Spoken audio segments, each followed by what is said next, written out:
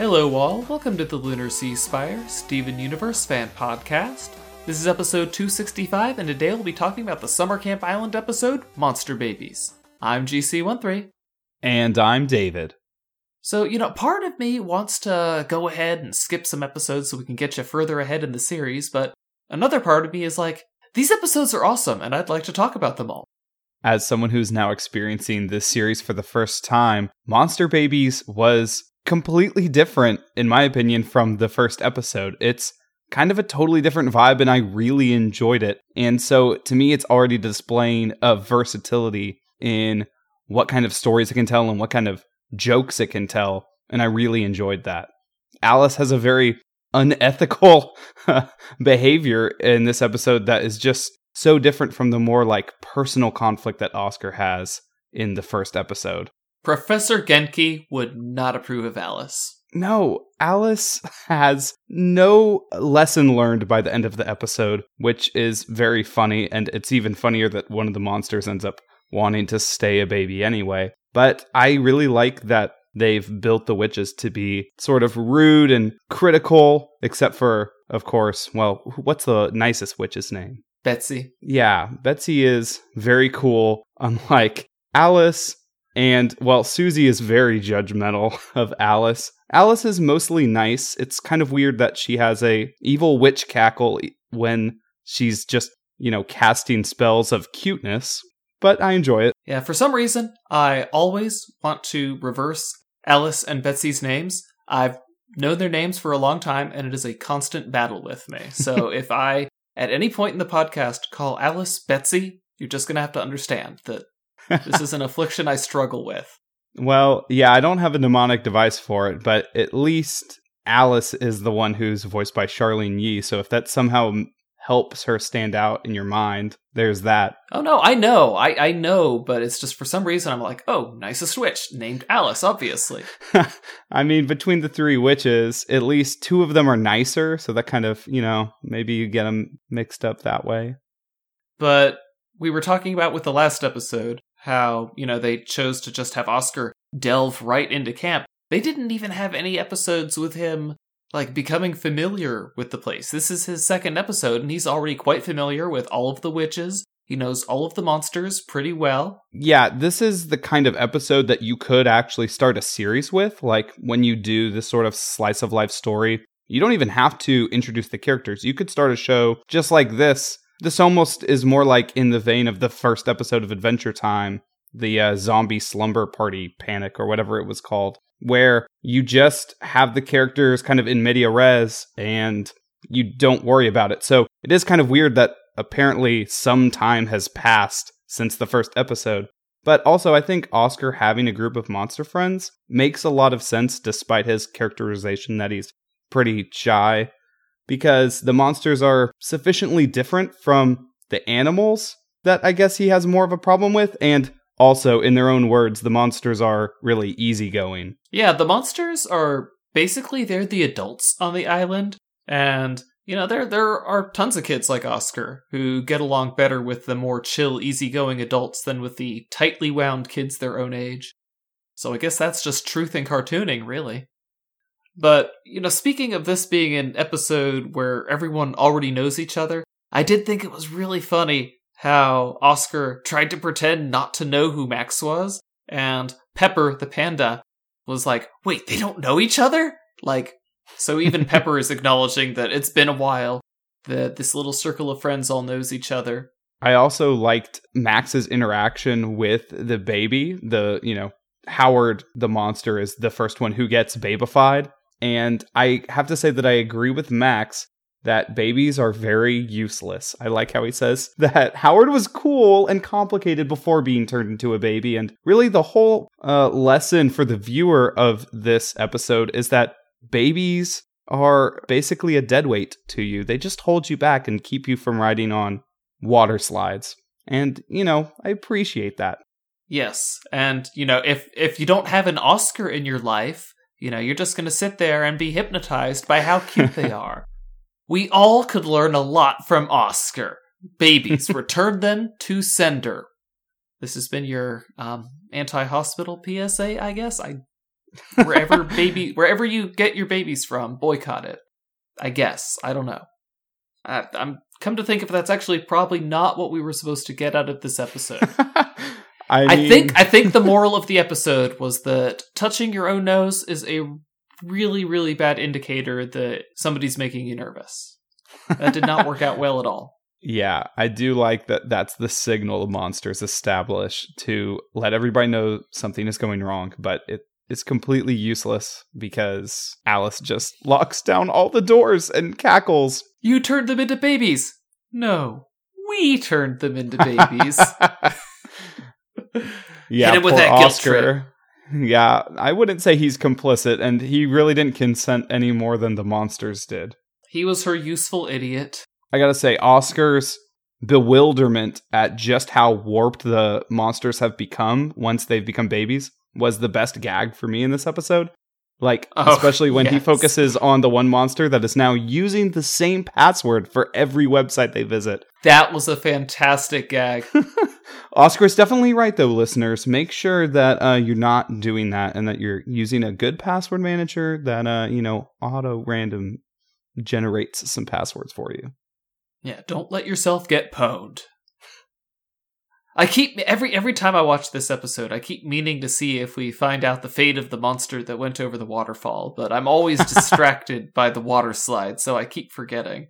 Yeah, I didn't pay attention either to whether or not we see that specific character model return, but I do feel like the entire group of monsters is restored at the end. So I still appreciate the gag either way. I mean, I'm just saying, I'm watching the episode again, and nobody returns that particular baby to Alice. Rip.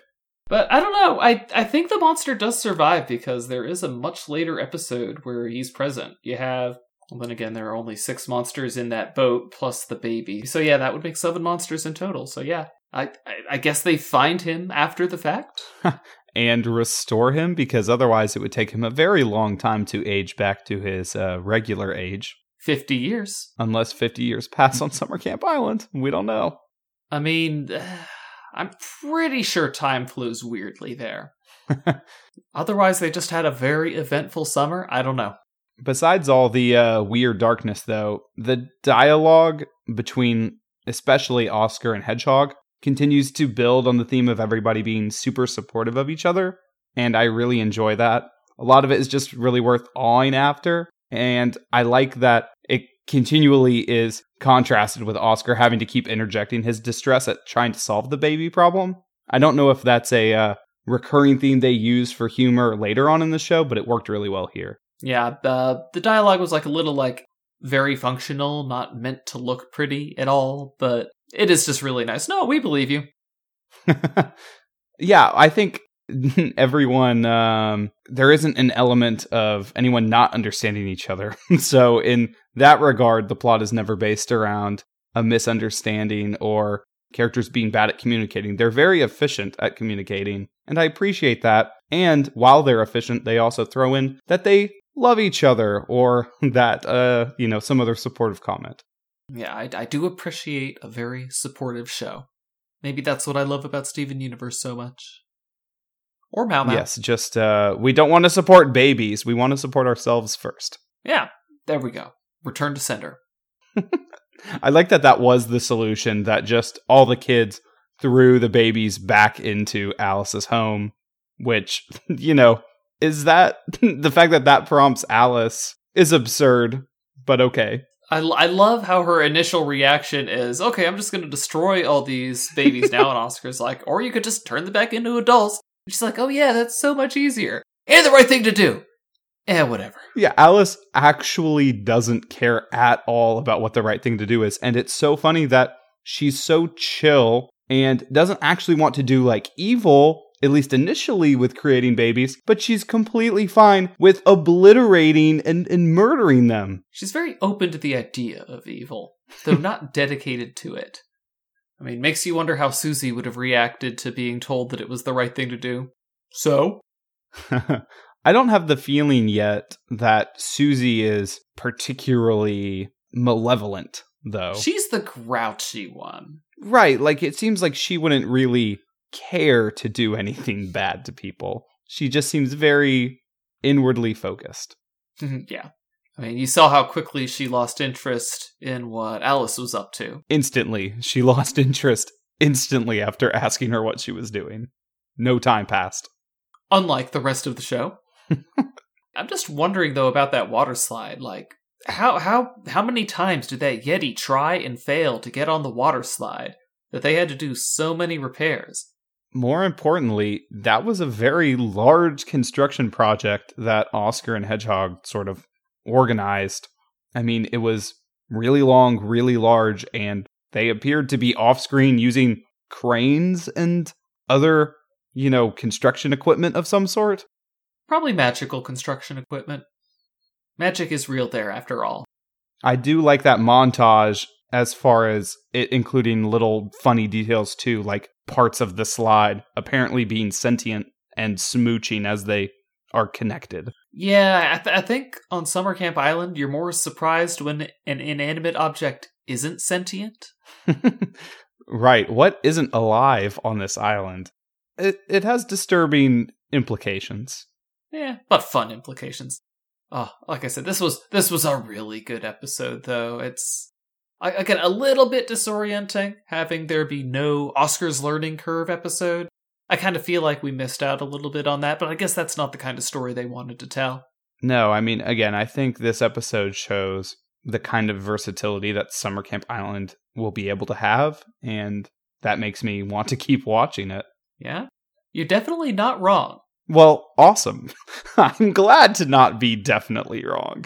I mean, like I said, the next episode, we're going to get actually, it's a very good Susie episode, which is good because I love Susie. She's the best. Apparently, the witches are some of the most interesting characters on the show. It's funny that the focus kind of immediately shifts to them here and then apparently in the next episode. But I guess Oscar still gets to be in the background.